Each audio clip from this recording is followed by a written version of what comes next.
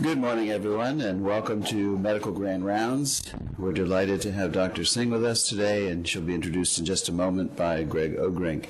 I wanted to make two quick announcements. One, in today's newspaper, the Valley News, you'll read about Dr. Hal Friedman, who's passed on.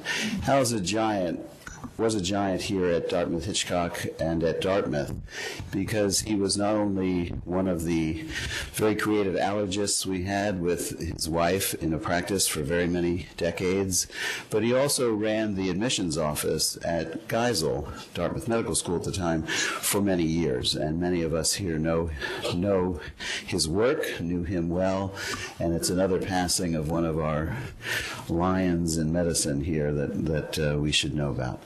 The second thing is that we're in March, which is Colon Cancer Awareness Month, and today is Colon Cancer Awareness Day, and I've elected to stand outside the door, and I'll forget it. Just to have you aware of that and know about that and reflect on that with your patients. Without further ado, I'd like to have Greg Ogrink introduce Dr. Singh. Greg, as you know, is an associate professor of medicine and in the TDI. He is the Associate Chief of Staff for Education at our White River Junction VA Hospital, and he's a Senior Associate Dean for Education at Geisel. Come talk to us about Dr. Singh.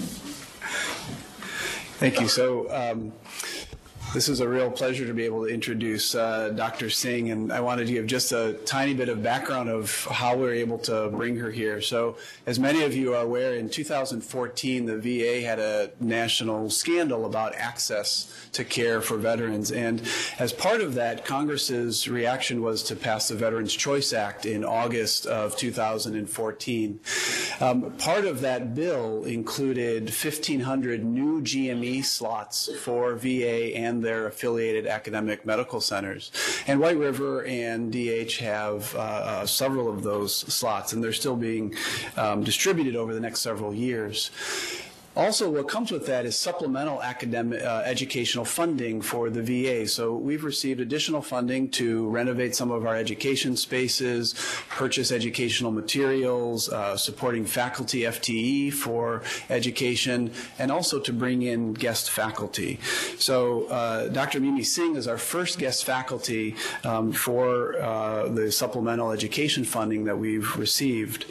And I'm really pleased that we were able to coordinate her visit to White River with Grand Rounds here, and to have Grand Rounds is sponsored by the Department of Medicine. Dr. Singh is an associate professor of medicine and the assistant dean of health systems science education at Case Western Reserve University School of Medicine. She's also the physician director of the Center of Excellence in Primary Care Education at the Lewis Stokes VA Medical Center, and really has a tremendously deep interest in this connection between primary care education, clinical care, and the improvement of both. And I think we're going to hear about that during her presentation. Her work has been published in many places, and she's also has very successful extramural funding from HRSA, RWJ, Macy, and the VA Office of Academic Affiliations. Yesterday, she spent the day with us at White River, looking at our primary care clinic, our ambulatory educational experiences, and I think we're actually full of a whole bunch of ideas of ways to make both the education better and the clinical care better at the same time. So we have a long to-do list at White River, I think, when she heads back home. And if all that isn't enough, this is especially exciting for me because Dr. Singh and I were residents together. So we had the opportunity to train together at Metro Health Medical Center, and it's always nice when you can bring someone that you know well and have worked with as a colleague over the years. So, Dr. Singh.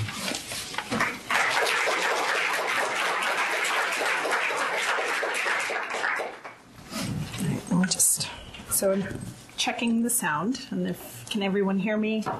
Yes. All right. Well, thank you again for that wonderful welcome. And as Greg mentioned, I really enjoyed the time yesterday with the team, both at White River Junction as well as with the Dartmouth faculty. And I wanted to just mention that, and I was saying this yesterday, is that when you have great faculty and residents, and I got a chance to spend some time with the residents as well, you know, the systems building and the other things that's sort of on our to-do list is so much easier when you have the right folks. And I think from a human resource standpoint, it's always great to be able to say that, you know, you've got the right stuff. And it was really great to be able to spend time with folks. And as Greg mentioned, we go way back. And so a real opportunity to kind of see the trends that he set here. And so wonderful to be here. And so thank you for allowing me this opportunity.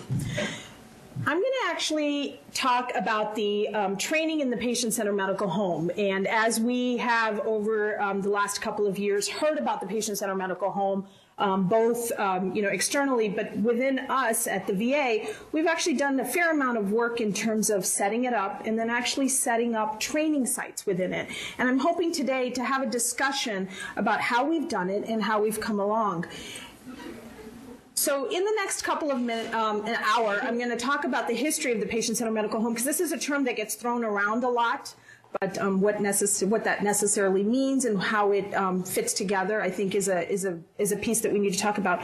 But also the history of it, because I think popular belief is that this just started a couple of years ago, but this is actually a 40-year-old concept. So then it begs the question, why did it start now? And what did we as a society decide why did we as a society decide that this was something we needed to revisit? And then I'm going to spend a fair amount of the time kind of discussing our story at Cleveland, the Lewis Stokes Cleveland VA, and how we set up a training site within a patient-centered medical home. And so starting from the history and then kind of what we're doing and what we plan to do. So hope to have some discussion. So the historical overview. This is probably what goes through your mind when you see the word, and a lot of people just come out and say, what does this mean? And from a conceptual framework, you've probably seen a lot of discussions, everything from, oh, this is the managed care of the 2015, and it'll be gone before we know it, versus is this really one of those accountable care organizations that are here to stay? So hopefully this picture will be a little clearer to you after our discussion today. So just in terms of basic definition, it's a patient-centered medical home is an interdisciplinary team-based healthcare model, and it's led by primary care providers. And it provides both comprehensive and continuous medical care, and health outcomes is built into it. And that's a key piece, because a lot of times in the past, whenever we've changed delivery models, the health outcomes piece tends to be more on the what I call it's sort of an afterthought. But this is something that's always been up front and center. And the general goal is better access to health care, increase satisfaction, improve health. Very similar to the triple aim that we hear about from the IOM. What's really interesting about this is this concept was originally introduced back in 1967. And so for those who've done history, medical history, recognizing that the American Academy of Pediatrics actually came up with the concept of the patient-centered medical home way back then. And the idea was chronic disease pediatric patients, especially those with special needs, the idea was a central source for all the medical information and for all the providers, because the idea was that the patients who come in, and you can imagine pediatric patients with special needs, not having to go to 7 different providers or 8 different providers, that they could all meet their needs within a single visit or a single day. Then literally for like the 80s and 90s, it kind of stayed quiescent. Pediatrics still did it, but most other primary care organizations didn't really pick up on it. And then back in 2002, 7 family medicine organizations recommended that this is a really good concept and maybe something that we need to revisit, especially for the chronic diseases, but they actually came out and said that this might be something to think about. In 2005, the American College of Physicians, so now internal medicine's getting on board, and actually came up with some concepts. Well, let's think about the advanced medical home, and what does that entail?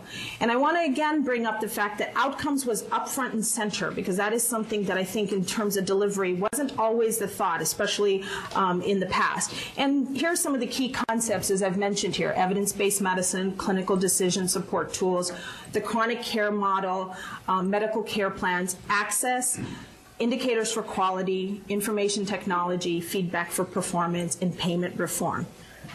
I think if people if those who remember the managed care organization, nothing this comprehensive was actually ever really thought about in terms of the delivery piece.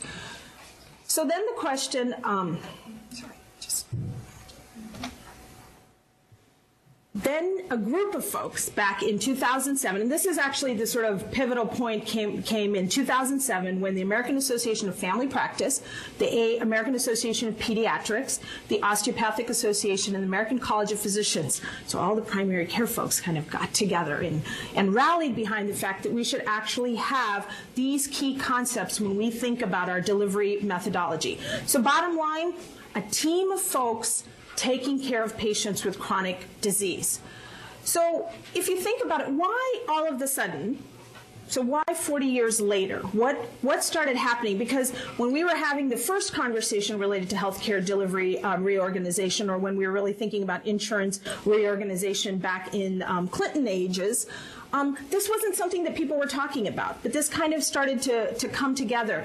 And some of the things that people have suggested as to why the stars, quote unquote, were aligning were things like this. So our prevalence of chronic disease in the U.S., and again, not something I have to tell this group, but is essentially, it's gone from 118 million sort of in the mid-90s to almost 171 million is predicted that's more than 50% of the population. And the next slide is actually that I'm going to show is related to obesity. Again, a slide that I'm sure most of you have seen. But if you look at our prevalence of self-reported obesity in the United States, now self-reported is really, really critical. When you look at this for the U.S. adults, in 2011, compared to the next slide, just the orange being the states that are majority, more than 30%, 35%. This is essentially where we've gone from 2011, within 5 years, not even 5 years. So if you think about the complications, and those of us who do chronic disease management, the complications that come from this one condition itself, not to mention diabetes, hypertension, things like that, you can already imagine sort of the concerns that we are going to be facing, not to mention the elderly population, the geriatric population. So I think the point of all of this is maybe the timing of why we started to think about a patient-centered medical home model or chronic disease model really started fitting with some of the urgencies that we were seeing face to face. And that even in the 90s, not too long ago, when we were thinking about reorganizing delivery, these things weren't necessarily hitting us in the face, and we weren't necessarily thinking that, oh, we probably need to consider how we're managing and how we're delivering care because our patient population has changed.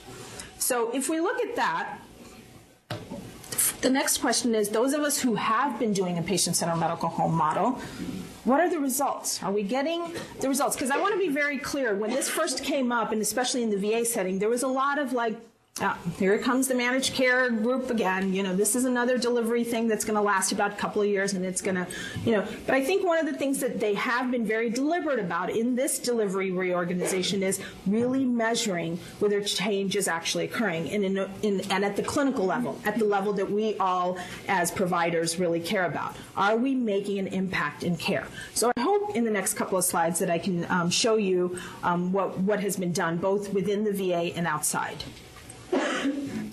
So let me just give a real quick definition, because I sort of changed from patient-centered medical home to patient-aligned care teams. This is what the VA calls the patient-centered medical home, and I can get into why we changed the term from the civilian population, but the biggest notion was the term medical home was not necessarily something the veterans were very excited about.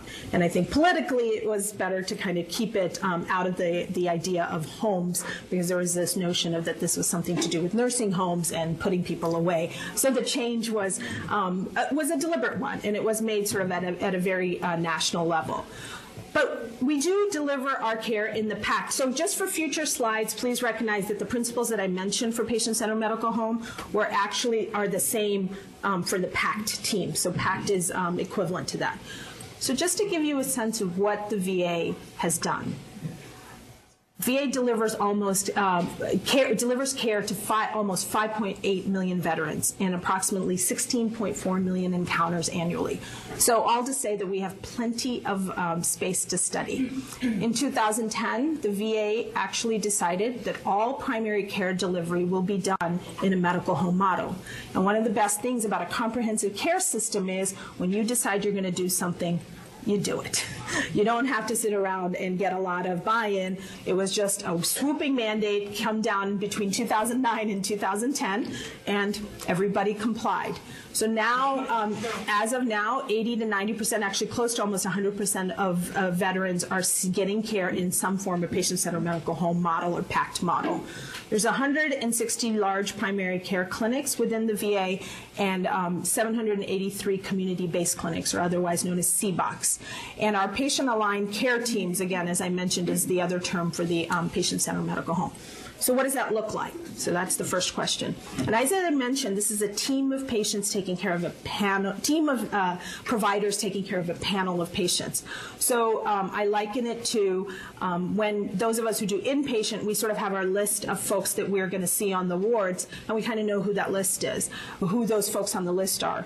So if you think about it, this is now your panel, not necessarily the people that you're seeing just in clinic that day, but also folks that you might be doing proactive care management with, people that you'll be doing population health management with, people that you might do virtual health clinics with. So again, recognizing that your panel isn't just consisting of the folks that are sitting in front of you or who are coming here for your individual appointments. Your teamlet, so about 1,200 patients per team. And your teamlet consists of a primary care provider, and I want to be very clear, that could be also an MD or an NP, a registered nurse, a licensed, an LPN, and a clerk associate, or some people call them PCAS. At RVA, we call the group the PCAS. And as I mentioned already, some of the practice changes are everything from virtual health, telephone appointments are actually a big push, secure messaging. So again, sort of not thinking of the patient, just of those who come to your individual visits. And that's what the PACT delivery piece is. And visually, I wanted to just show them in the next two slides what this means. This is the traditional model. Sort of the schedule and everything is kind of organized around the provider, and then everybody has to work around their schedule. And then the PACT model actually pushes that model into a different realm, which is that the patient is essentially at the center, and that your teamlet and the folks that help support the teamlet are now kind of working together. And if you think about it from the standpoint of chronic disease management, which is very different than acute care, this actually makes a lot of sense, because we eventually have to think about how are we empowering the patient to manage their conditions when they're not with us.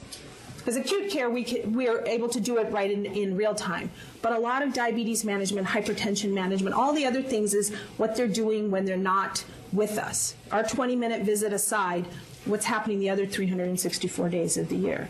And so really that sort of shifts the paradigm about how we think about delivering the care and how we actually are going to train folks to deliver the care, which I will get into in just a minute. So just to kind of bring that up. So how are we doing? So Group Health in Seattle, and this is sort of an outside VA, and this was originally when the first PACT models were coming in. They did a one-year implementation of patient-centered medical homes. It was about a sample size of 9,200 patients, and they noticed that, again, a team of folks taking care of this population, 29% reduction in ER visits, 11% decrease in hospitalizations, and 6% reduction in inpatient visits. This is very interesting because, again, as I mentioned, they were starting to look for these outcomes, even though one might say, well, these are all resource-driven. But if you think about it, these are all the things that our patients want as well. Nobody wants to sit in the ER. Nobody wants to be admitted to the hospital. So it really starts getting into the patient satisfaction and the health outcomes or health resource utilization actually starting to make sense and to be aligned. And so, and they also looked at patient and provider satisfaction and saw improvement. So what about the VA? What did we do? We also started to study this. And we, just to kind of give you a sense of where we got our information from, we used our data warehouse. The VA has lots of data. The VA, and we looked at basically the total number of active patients assigned. And remember, I said 80 to 90% of folks were already being managed in a patient-centered medical home or PACT model. And we looked at, the VA looked at all primary care patients were included regardless of status of the implementation. So, different people kind of started at different times, but they kind of did a big sample looking at this. And I'll try to orient you to this slide, but I think if you look at the blue line there with the arrow, hold on, let me see if I can do this without, yeah. So here's essentially the initiation of PACT, and so pre and post PACT. If you look at some of the changes in process, there was a steady increase in access and continuity, and large increase, the purple line. Let me see if I can. Large increase in post-hospital follow-up. So the VA actually has it's a mandate that post-discharge, everybody who's been discharged from the hospital should be contacted in some form or way within 2 days. And that was actually a measure that was really hard to manage. And that doesn't have to necessarily mean that the veteran has to come into the clinic, that somebody has to have contacted them and checked in on them post-hospital discharge. And there's about a 48-hour window that you do it. And if you think about it, when they went to this team model and actually started delegating, interestingly, this was kind of an increase that everybody thought favorably of. And there was a small increase in secure messaging and secure message enrollment utilization, but I'll be honest, it was expected to be a lot higher, because remember I mentioned that the face-to-face visits was no longer the only defining quote-unquote access to care, and I think a lot of original thought was that this was going to go up as well. But there was a modest increase, but the biggest was, as I mentioned, the post-hospital follow-up. Now, what about phone care visits? So there was a large increase, patient access and utilization, large increase in phone care visits, and again, the blue lines were pre and post PAC, and if you look at the number of total phone encounters. Now, on the next slide, what actually shows up is the face-to-face visits actually trended downward. And that one would expect that, is if you can manage some of these things, and I want to be very clear that the VA actually pays or gets credit for phone visits. So if you actually do a phone visit and you encounter, just like as if you had encountered a face-to-face visit, you actually get clinical and clinical credit for that, which is, I recognize that that's a little different outside the VA, but appreciating the fact that if the idea is to get access to your veterans and the veterans getting access to you and actually being able to follow up, then it makes sense that we should be sort of thinking, quote unquote, outside the box about how to do that. And that waiting for everybody to come into a 20-minute appointment, well, given the numbers that I've shown you, I don't think that that's a sustainable model. And I think the VA was recognizing that as we move forward. So moderate decrease in number of in-person visits, but again, utilization, access in terms of other modalities was improving. So I'm going to shift gears here because this study, I think, kind of helps really quantify some of the changes that have occurred. So what I've shown you up till now has been kind of some of the trends and processes. Now let's drill down to some of the nitty-gritty details about care. So in 2014, Corinne Nelson, a group out of Seattle, and other VAs, the VA originally paid for 5 demonstration labs in PACT model of care.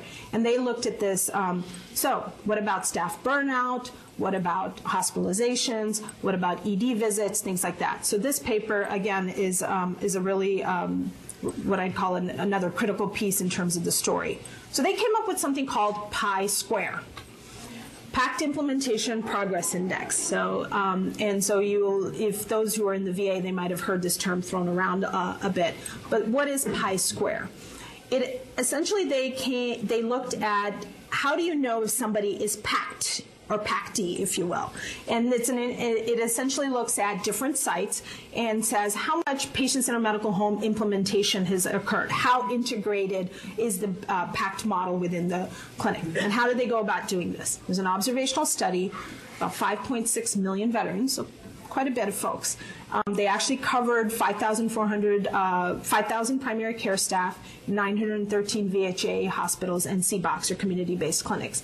And I want to mention that because this wasn't some site just done in Seattle or some small place done down in DC. They actually did a very comprehensive review, and they surveyed veterans for about 6 months in 2012, from June to December, and they actually did a pretty strong survey of the primary care staff at their different sites in 2012, just in June.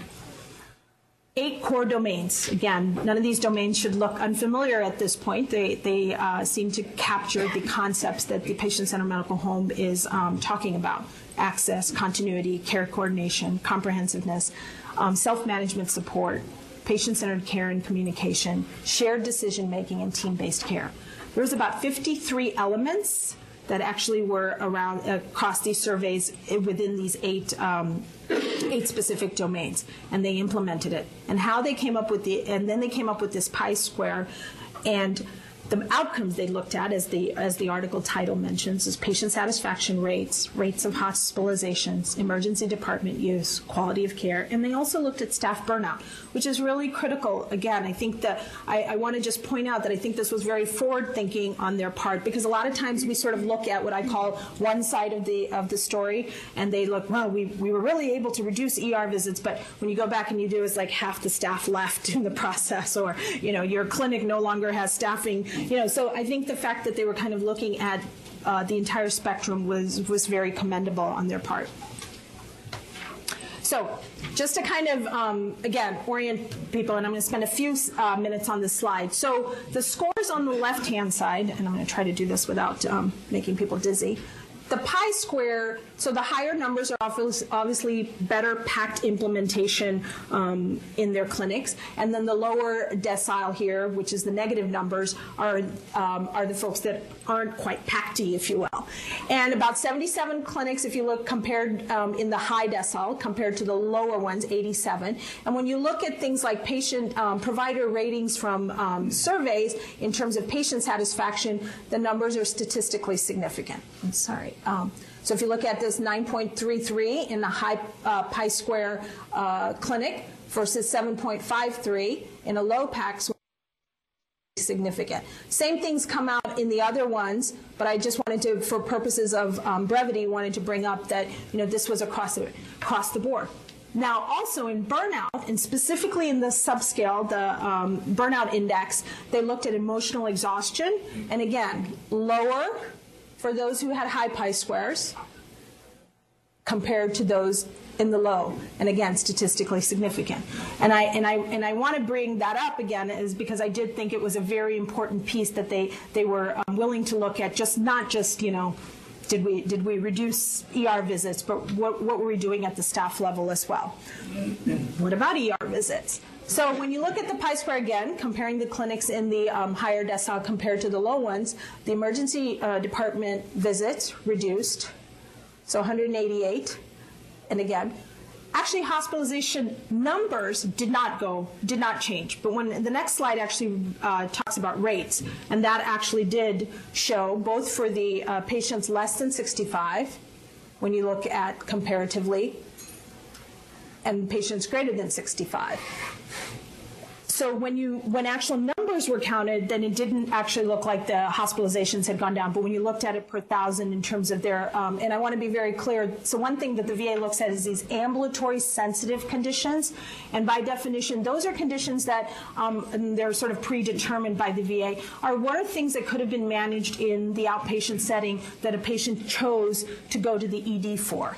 And the idea is that those are the ones we probably want to focus on them not going to the ED for. Because there are some ER visits, the goal isn't to reduce, the person who's having an MI not to go to the ED, right? So it's very clear, and I like the fact that the VA actually makes it very clear. What are the ASCs that you're looking at, and what are the ones that you think, well, if we really have a robust primary care foundation and a delivery system that works, then you should actually see reduction in the ASCs that are going to the ED. And it looks like both for the greater than 65 and less than 65, we were able to show that. So hot off the press, just in summary points, compared with the 87 clinics in the lowest decile, the 77 in the top had higher patient satisfaction. They also looked at quality indicators, and I didn't show you that slide because it's such a busy slide, but essentially 41 of the 48 of the quality indicators, and a lot of the things that we see, that's not VA specific, our LDLs managed for the diabetics, or hemoglobin A1C is less than 9, things like that. There are higher performances in the groups that had quote-unquote higher pi square squares, lower staff burnout, as I mentioned, lower hospitalization rates for ambulatory sensitive conditions, and the lower emergency department use. So to say that this is actually something that I think from a sustainability standpoint, this is showing promise. And I think compared to some of the stuff that was earlier in the mid-90s and stuff, the PACT model seems to have have some things that are both for the patient as well as for the providers or the healthcare system seem to be aligning in terms of care delivery that shows some promising trends. So then the next question, and the one that sort of near and dear to my heart, is, well, if we're going to have this model, and it does seem like it's kind of has some promise and that it might stick around, we have to think about who's going to actually work in these places, and how are we going to think about training folks to work in these places. Because I've already mentioned several points of how this change is, there's a change in paradigm and a change of how we think about the patients and how we manage these patients. And I want to give a shout out to our Office of Academic Affiliations here, which is our academic arm of the VA, because they started asking this question right after we went into a PACT delivery system. Because I think the folks at the top were like, wait a minute, if we're going to do this, who's going to actually staff these clinics if we're not training folks to be able to work at it? So if these are going to be sites for training, are we actually teaching folks how to work in these models? So OAA, and just to give you guys a sense of what OAA does, or Office of Academic Affiliation does, it is the largest single provider of clinical education. A lot of folks sometimes think that just the old sort of traditional GME, but the VA actually provides quite a bit of clinical education across many disciplines, not just medicine. Over 100,000 trainees in over 40 health professions. About 120 out of the 153 medical centers are affiliated with medical schools. There's over 5,000 affiliation agreements. We have the second largest funding of just medical education. So here, not necessarily talking about all health professions education. And if you look at the budget there, that's a pretty significant portion, $653 million. And only federal department presently increasing support. And I think Greg mentioned that earlier, is that when one of the things that came up in terms of some of the concerns related to Phoenix, one of the things OAA and the VA decided to do is, well, maybe if we improve access and increase training, that might be one way to handle it. But this is the only place. So other GME sites are actually, other GME funding has actually been frozen for some time, but the VA has actually been the place where still funding is going on. So when they asked this question about the training sites, they actually decided to fund 5 original sites back in 2010 to basically answer this question. How are you going to train folks in a patient-centered medical home model? And 5 of us were fortunate enough to get the original grant back in 2010. It was a $5 million 5-year grant. In San Francisco VA, Boise VA, Seattle VA, Cleveland VA, and West Haven VA were the original, what they call legacy sites. Since then, 2 new sites have been added this last year, Houston and Greater Los Angeles.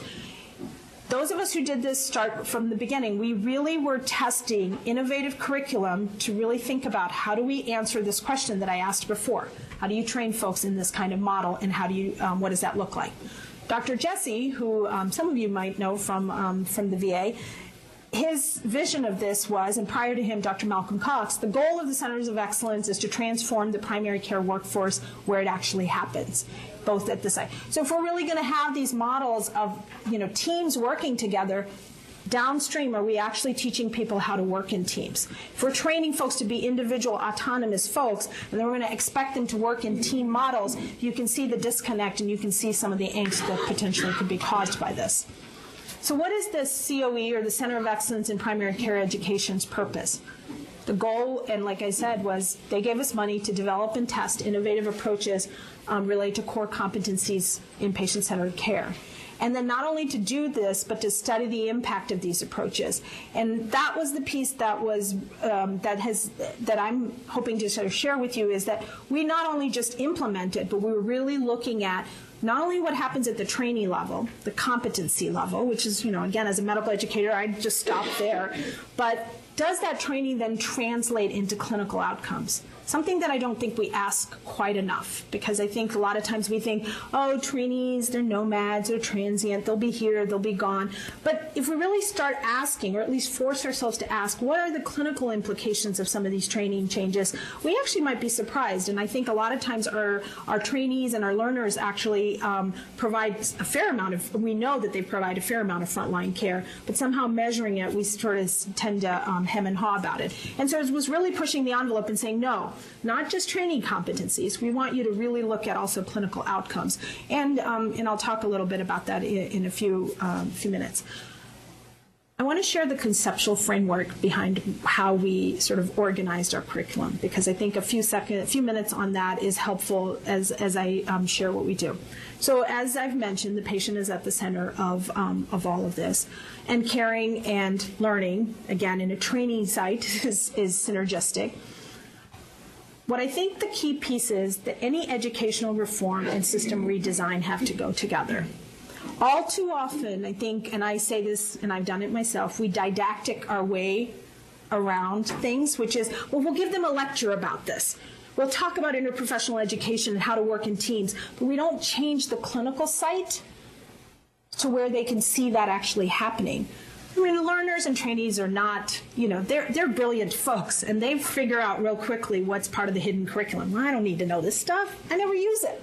And so I think one of the things that this really gives you the framework to sort of recognize is, look, if we're going to actually do this, we're going to put our money where our mouth is. This isn't just about, I'm going to give you a lot of talk about shared decision making, but never expect you to use it in clinic. Or I'm going to tell you that you really need to own your patients, but give you, 6 hours of clinic a week and then somehow expect you to manage around it. So it's really thinking about, if we're going to ask them to do this, and if we're going to train them to do this in the curriculum section of things, in the educational reform section, then what is the system redesign that goes with it? And really trying to make sure that those two are aligned. And that's the piece that I think conceptually all 5 sites really thought about when they were putting this together. I don't expect you to go through all of this, but I want you to recognize that this is kind of a nice summary slide. If you look at how we provide care, and let's just pick one. Patients are responsible for coordinating their own care. A prepared team of professionals coordinates all patients' care. I know I deliver high quality care because I'm well trained. We measure our quality and make rapid changes to improve it. If you just start thinking that the paradigm is shifting, you already see that the skill sets need to change along with it. There's nothing in this section that prepares them or equips them to do what's in the other section. If you're not giving them opportunities, and I'm talking about trainees and learners here, to actually do improvement work or to think about quality improvement, you expect them to sort of think that what we're doing is really standard of care, but not really recognizing or measuring it. If we're not giving them those tools or giving them the equipment or empowering them to think that way, then we're not necessarily equipping them for the future that we're talking about here.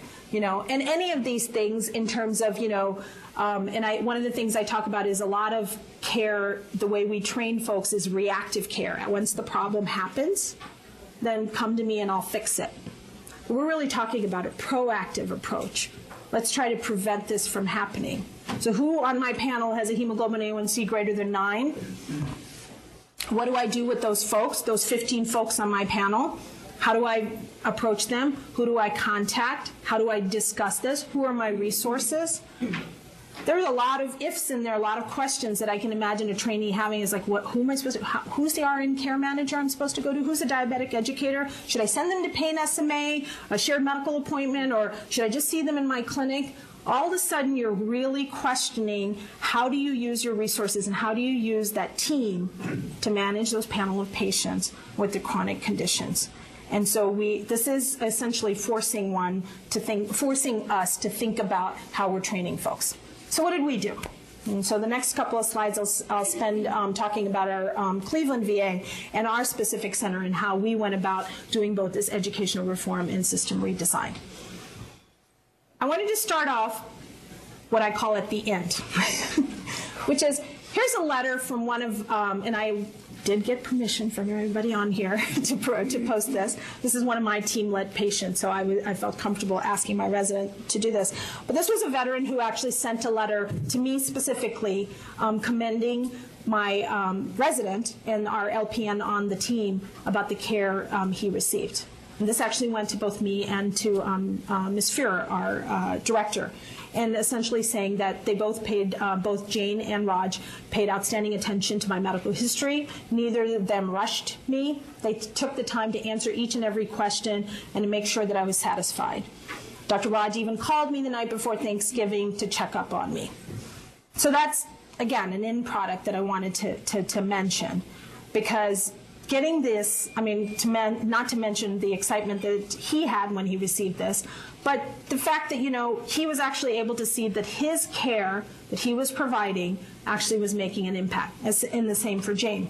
This is another one, you can't see it, but one of our NP residents also received a letter, and this letter actually went directly to Sue Fuhrer, our medical director, stating the care that this veteran received from the NP resident was outstanding. And this actually is a copy to Dr. McDonald. Sue Fuhrer and I got a CC copy as well. So recognizing that when you do actually impress the veterans, you know, I know in the media we always hear the other side of the story, but when you actually do impress the veterans, they do go out of their way to make sure people know about it. And this is a cake that one of my residents who was about to get married, and their patient, who was a baker, came in the middle of quite a bit of snow to deliver this cake because he knew that she was leaving to get married and that they had a long-term relationship and that he wanted to make sure that she got this before she left for her trip. This is all to say that I think, again, if you build a system, it does allow for these things to happen. And I'm sure there are plenty of stories like this. I'm not saying that Cleveland has the stamp on this, but recognizing, again, that if we do build this, there are opportunities for these things to happen. And it was hard to pass up. So how do we get here? How did we get to this kind of space? Our mission for our Transforming Outpatient Care, which is our term for the Center of Excellence, is to empower physicians, nurses, and as I mentioned, this is an interdisciplinary team, pharmacy, social work, and psychology to effectively lead and participate in these patient-centered medical home teams, both not only to meet the needs of the patient, but also to improve consistent high quality. We have a fair amount of folks that work with us, and within Cleveland, we actually have two major residency programs that are literally in our backyard. And so we affiliate with both the Cleveland Clinic Foundation and the university hospitals. And we have two nursing schools that we affiliate with as well. And we also do a fair amount of work with our Weatherhead School of Management, because everybody that comes to the COE or is one of the COE residents gets Lean Six Sigma certified, Yellow Belt certification as part of their training in the COE. So recognizing that we do that. So who are the folks that we that are part of this program? We have 12 residents per class. We have 4 NP residents. We have 4 NP students that both come from Ursuline and Case Western. We have 2 health psychology residents, 2 pharmacy residents, social work, and then we have MD students, especially during the summertime. Our curriculum. So when we started, we actually had, back in 2010, we had a physician and a nursing co-director leadership. Dr. Delansky and I ran the COE. There was also a co-precepting model in clinic, which was our, which means that MDs and NPs were actually co-precepting. And our clinic model itself was a longitudinal immersive experience. And then the next slide, I think I talk a little bit about this. All our residents have didactics together on Friday morning. So when you're in ambulatory, your sessions together are all your sessions are together on Friday morning. And again, as I mentioned, not only are we doing this, but we're studying what works and what doesn't. It's sort of a continuous quality improvement approach. The 4 educational domains or competencies that we were asked to be part of the that was supposed to be part of the RFP, and they are very strongly part of it, is these 4 mentioned here: shared decision making, long-term or sustained relationships, interprofessional collaboration, and quality improvement or performance improvement. The slide's too busy. I'll just tell you in 2 points. We have longitudinal immersive experiences, and at our VA, we actually do 12 weeks of ambulatory on and 12 weeks off, and they're paired. The students are paired together. The med residents are paired together, so when the resident is on outpatient, one resident's on inpatient, and then they flip. But together, they manage a panel of 200 or 250 patients. And so it's a shared practice model. So when the veteran actually comes in, they know that these are the two folks that are going to be your, and then of course there's an attending of record, and these are the two folks that will be your resident care for the next 3 years. So recognizing that, and then they do things, and I'll show you a slide that, other things they do like subspecialty clinic and panel management. So here's an example of what a resident clinic would look like, a resident schedule would look like when they're 12 weeks on the ambulatory, and there's resident A and resident B. And, again, they have 3 primary care clinics. They might actually have one, they'll have an urgent care clinic, they'll have some subspecialty clinics, and they actually then have either geriatrics or women's health. And again, Friday morning is a formal didactic for everyone 8 to 12 in the COE space. And that is, no matter what discipline you are, you have to come back, and we do, and I'll talk a little bit about what do we do on the curricular side. So, but then this essentially, the schedule repeats itself for 12 weeks straight. So this is a typical. And this is what, and I mentioned this quite a bit yesterday, is like this is what a card would look like that we give to our veterans. Who's your team? And again, the residents who are paired would be at the top. The attending of record would be on the back or at the top. But the veterans know that these are their primary care providers, and then who are the PAC team members that are part of it. And they get their extension and how to reach them and all that information. And this is printed out at the start of the rotation for all the residents. So what are some of the things we do on Friday morning? And I've mentioned this in a lot of discussions yesterday, but I think the key pieces are how do we get an interdisciplinary team to come together and talk about some of the things that we, some of the complications and some of the chronic disease conditions that we've been alluding to here. So we have everything from panel management, which is essentially, we give them a half day to really look at their panel. So they have about 200, 250 patients on their panel. They look at, who are the outliers, who's going to the ED a lot, why is somebody getting rehospitalized, does somebody need mental health integration a little more, should somebody go to pain SMA. So really doing a population approach in those half days. We actually have the residents all do some reflection exercises. Our CMA, our Cleveland Museum of Art, is literally in our backyard at the VA. So we have the advantage of like walking over and having field trips with them. But it's an opportunity to do some reflection and some ways to actually improve observation skills. We actually give them opportunities to do telephone clinic and virtual health clinic. They do go on home health visits.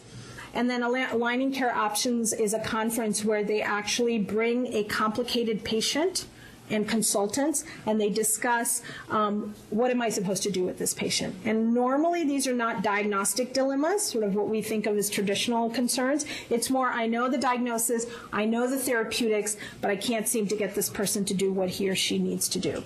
And how do I get them to do it? And we usually have social work and nursing and medicine and pharmacy, everybody there, and they come up with basically a care coordination action plan so that they know what to do with that particular patient. The residents kind of call this the pit of their stomach patient conference, which is the patient that you see on your schedule and you're like, I don't know what to do with him or her, and how am I supposed to manage them? So really getting an opportunity to see all the disciplines at work. We actually have the residents videotape themselves, and we do a peer review feedback and faculty feedback in one of the sessions on Friday morning. So we do a lot of evaluation, and this slide is just to say, do not worry, we've been studying this ad nauseum, but everything from the curriculum all the way to the clinical outcomes, what is it that how do we think we're doing? So I wanted to just share some of the things, and I'm going to kind of go from how do residents feel or express their learning to some of the clinical outcomes. So we do have all graduating residents, no matter a discipline, they have to write an essay. They have to pick one of the 4 competencies that I mentioned and write an essay about how is it that you think you met that competency. But not only do you say, well, I met it, but what is the evidence backed behind, like how you thought you did it. So just to share some things that some of the residents have said, and we have We have several essays, but just one of the, and I try to take some from all 4 competencies, but I've learned to appreciate the value of shared decision-making as a shared responsibility, in contrast to the old notion of the doctor being solely responsible for the care of the patients. And then he goes on to talk about how that is. One of the most compelling components of the COE program is the amount of continuity that residents share with their patient panel. Looking specifically at my panel, there's a wide variety of both medical and social issues. I have been successful in engaging my patients to help them make better decisions about their health and overall well-being. And he specifically talks about, I know it's a he because I know who I pulled it from, but specifically talks about the fact that this patient's hemoglobin A1C, they were able to reduce it from 14 to 11.7, which I know by evidence we still have a ways to go, but if you think about it from a resident panel standpoint, being able to move that needle was a big deal. This first resident actually did a quality improvement project on improving proteinuria, and he talked a little bit about, my project to improve the management of CKD has been particularly rewarding, and at the foundation of this project, though brief, was the Lean Six Sigma training that we received. Using this training, I reviewed the available data and carefully evaluated components of CKD in our COE practice, and that could be improved. And then the last one, I vividly remember my excitement and apprehension on day 1 of my rotation. The concept of a packed team was new to us then and a bit overwhelming, and now it seems impossible to be working without this model. And so these are direct quotes. I wanted to share this with you. One of our residents was applying for a job, and her LPN on her team actually wrote her a letter to show a reference letter. And I think that this is more to underscore the fact that when you're working with a team, it's no longer just about the task around the patients, but that you actually develop relationships, and that these, this is sort of what I call things that we may not have necessarily been thinking when we set this up, but some of the nice pieces that come out of this when you think about it. So an opportunity, again, to create a system that allows for this to happen. Scholarly activity is a really big part of what we do, and actually all of our residents, since quality improvement is one of the core domains, they actually all have to do a quality improvement project within the ambulatory clinical setting. And they've been both at the AAMC IQ, but also at the IHI National Forum. And we so far, knock wood, 4 years, 100% acceptance rate for those. And then both our faculty as well, faculty in the COE as well as our residents have been able to present at different national meetings some of their work. And this is just a list of all the QI projects that residents are doing, but recognizing that these are projects resident-led and usually within their PAC teams, that they're being done, again, the clinical piece and the curriculum piece coming together, which is a really critical piece of our mission. This is a poster that they presented at the IHI National Forum. So what do our trainees actually think? This is our huddle board. We meet every Monday and Wednesday morning, and we huddle in front of it at 8 o'clock on the dot. So what do the trainees actually think about this, in addition to some of the things that I've mentioned? They do feel like they have a better sense of how the professions work together. Again, I want to bring up that when we talk about interprofessional education or team-based care, but we don't give them opportunities to see how that looks or what that looks like, especially when it's successful, then there's a bit of a disconnect. And they're like, well, that's great, and it's motherhood and apple pie, but the reality is, what does it actually do? Does it actually improve things, and does it actually make the care better?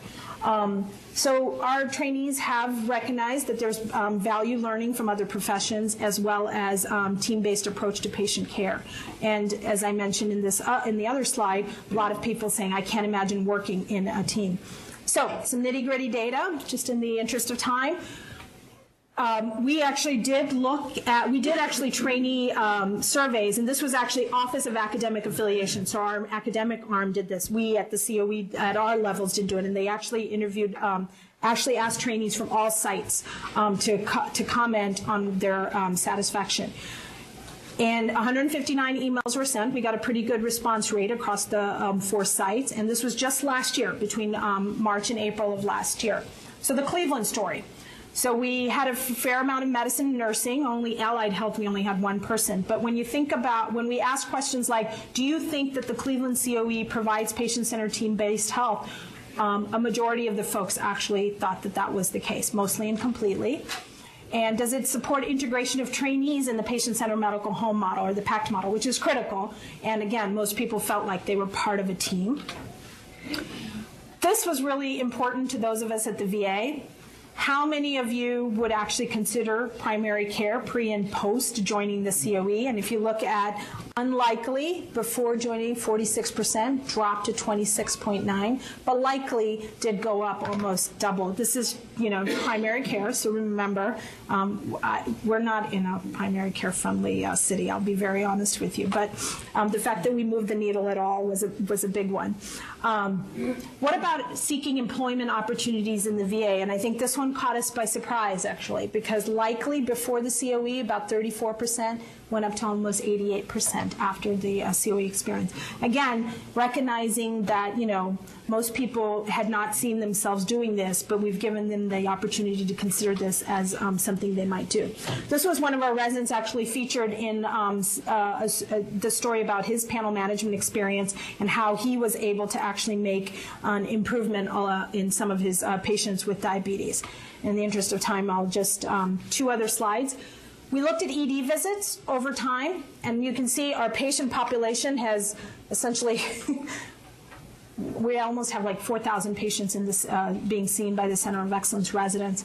And if you look at our ED visits, it's actually thankfully stayed pretty, despite the numbers going up almost triple, that the rate of ED visits has actually stayed pretty standard. And then looking at diabetes control, again, the number of patients red on red might not work, but essentially, if you look at it over time, even the fact that type 2 diabetics, the uncontrolled, are actually, disproportionately less than those who are controlled. So something, again, we really want to be able to say that not only are we making improvement at the competency level, but that we're also thinking about this at the clinical level. So more to come on that. And then I just want to bring up the fact that even though I'm standing here representing this incredible group, it takes a village to do something, and I would be amiss not to shout out to my team who's sitting at home, but recognize that we couldn't be doing this if it wasn't for all of these folks. So thank you for the opportunity, and I will take questions.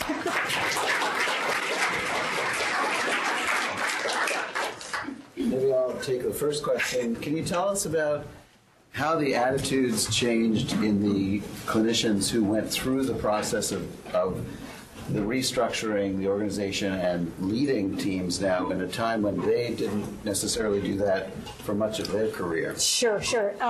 So great question. So this isn't everybody's cup of tea. I'll be very honest with you. And especially, there were a fair amount, we had 2 or 3 clinicians who were very much in the individual provider who were close to retirement and didn't think the team management piece was something they could do.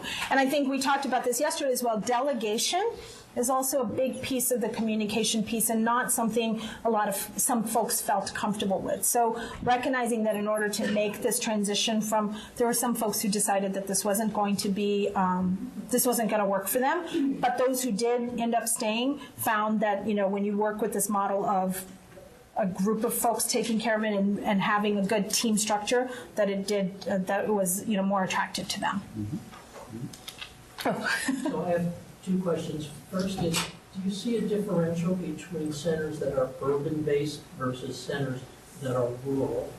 And then the second question was, how important was the social worker to the team, and do trainees recognize that person's importance? Sure. So the first question, so out of the 5 original sites, Boise was the only one that was more of a rural setting. So San Francisco, Cleveland, Seattle, and West Haven were more the more urban settings. Boise in of itself, we didn't see a big difference in terms of, now one thing I will say is the rural settings has allowed for folks to be, Boise to attract more folks to want to do rural medicine. And so more trainees go there to specifically with that. But in terms of, big differences in our numbers and things like that, we haven't really seen it. But it is kind of 4-to-1 right now. And then the social work is a really critical piece of the team. In fact, we just had our social work students start last year. and people comment on the fact that it makes a world of difference. She's in our interdisciplinary conferences now on Friday morning. But Pam Lynch, who's our social work from clinic, it does come to our Friday morning sessions. And the Aligning Care conference that I was mentioning, I'll tell you, at least 80% of the issues are social determinants of health, and a lot of the discussions are around resources, especially in the VA. Those who've worked at the VA know that, a lot of it is, how do I hook them up to, this, the DOM, or how do I get them to this specific home health? Or so they've recognized that it isn't. I think the residents recognize it isn't about me just being able to, know what the diagnosis is. It's really about getting these resources aligned. And we learn something new every Friday when we do this. So it's becoming very critical. Hi. I'm from Cleveland, hail from Cleveland, went to FPB at Ursuline College. Oh, right. So, and I trained at the VA, so it's really wonderful to have you here. Oh, thank you. One of the questions I have is your NP residents. I'm a nurse practitioner in palliative care here, but I'm very curious about your residency program. Sure. Because in the olden days when I attended school, we just did clinical hours, and I'm wondering how that's structured, and is it at a postgraduate residency, or is it while they're in training? No, it's a postgraduate residency, and it's a one-year residency. So so I know I focused a little more on the medicine side of things, which is 3 years, but NP residents are 1 year, and they come. So a lot of our NP students that come to do the COE end up staying on for the residency. So that's how we recruit. But we get 4 residents per year, and actually we thought that we wouldn't get. So last year, for instance, we had 18 applicants just for those 4 spots. It's volunteer, so it's not mandatory, but it's folks who want to come to get that additional training within a supervised setting. And are they paid? Yes. Yeah. It's actually Office of Academic Affiliations pays for those slots, just like I think they're starting a program here. So. A couple more brief questions, John, and then we'll go around. Excellent talk. Oh, thank you. I was pleased to see the use of the word teamlet, because I know that's something that we are trying, as a primary care geriatrician, that we're trying to move to that type of model and piloting it. My question is that the buy-in of the teamlet, in particular, we're very much interdisciplinary, but trying to, say, have both the associate provider and a physician managing the team, trying to convince patients really that we do work as a team. Mm-hmm. A lot easier buy-in in the younger patient population, in our experience, than in the older, more multi-morbid population. And we'd just love to hear your thoughts on how you approach that. Yeah, no, that's a great question. So I'll just say that I expected a little more pushback from the veterans. I'll be very honest, there was actually more pushback from the teamlets in the beginning to have. So one thing I did do was every teamlet has to have an associate provider. So originally there was some discussion about, we're only going to make team A, B, and C resident teams, and everybody else is not going to have that. And I happened to be clinic director at that time, and I decided that was not a good idea because it was going to create I think there's many ways to skin this, but I just was worried that what's going to happen is, you're going to have sort of 2 systems of care within the same institution, and then there's going to be people vying for, I don't want to be on the resident teamlet, I want to be on. So we just put an end to that. And then we're an academic center. So my argument was, if you signed up to be here, get ready to work with learners. That's kind of what you did, So, and I think the other piece was the veterans. So one thing I think is a key point is when we actually put 2 residents on the team and that they were going to be flipping, we were concerned the veterans are going to be like, are you kidding me? I don't know who's my provider and blah, blah. It turns out the veterans actually, the RN care manager was kind of their point person to sort of access. And as long as that person was constant, and then compared to our old system where the residents were kind of in and out, sort of a revolving door mechanism, compared to that, 2 people was like, we can handle this. So it was all relative. I think now actually it's interesting because I think if we did go to we were to go back to old ways, I think the veterans would have a really big problem. It's like, I don't know who my provider is. This way they actually knew who the exact folks were on their teamlet. So less of concerns from the veterans, more from the teamlets, but we think we handled that. I know there are more questions, and I'm going to ask you to come down to meet up with me because of the timing. Thank you so much for being with us. Yeah, thank you.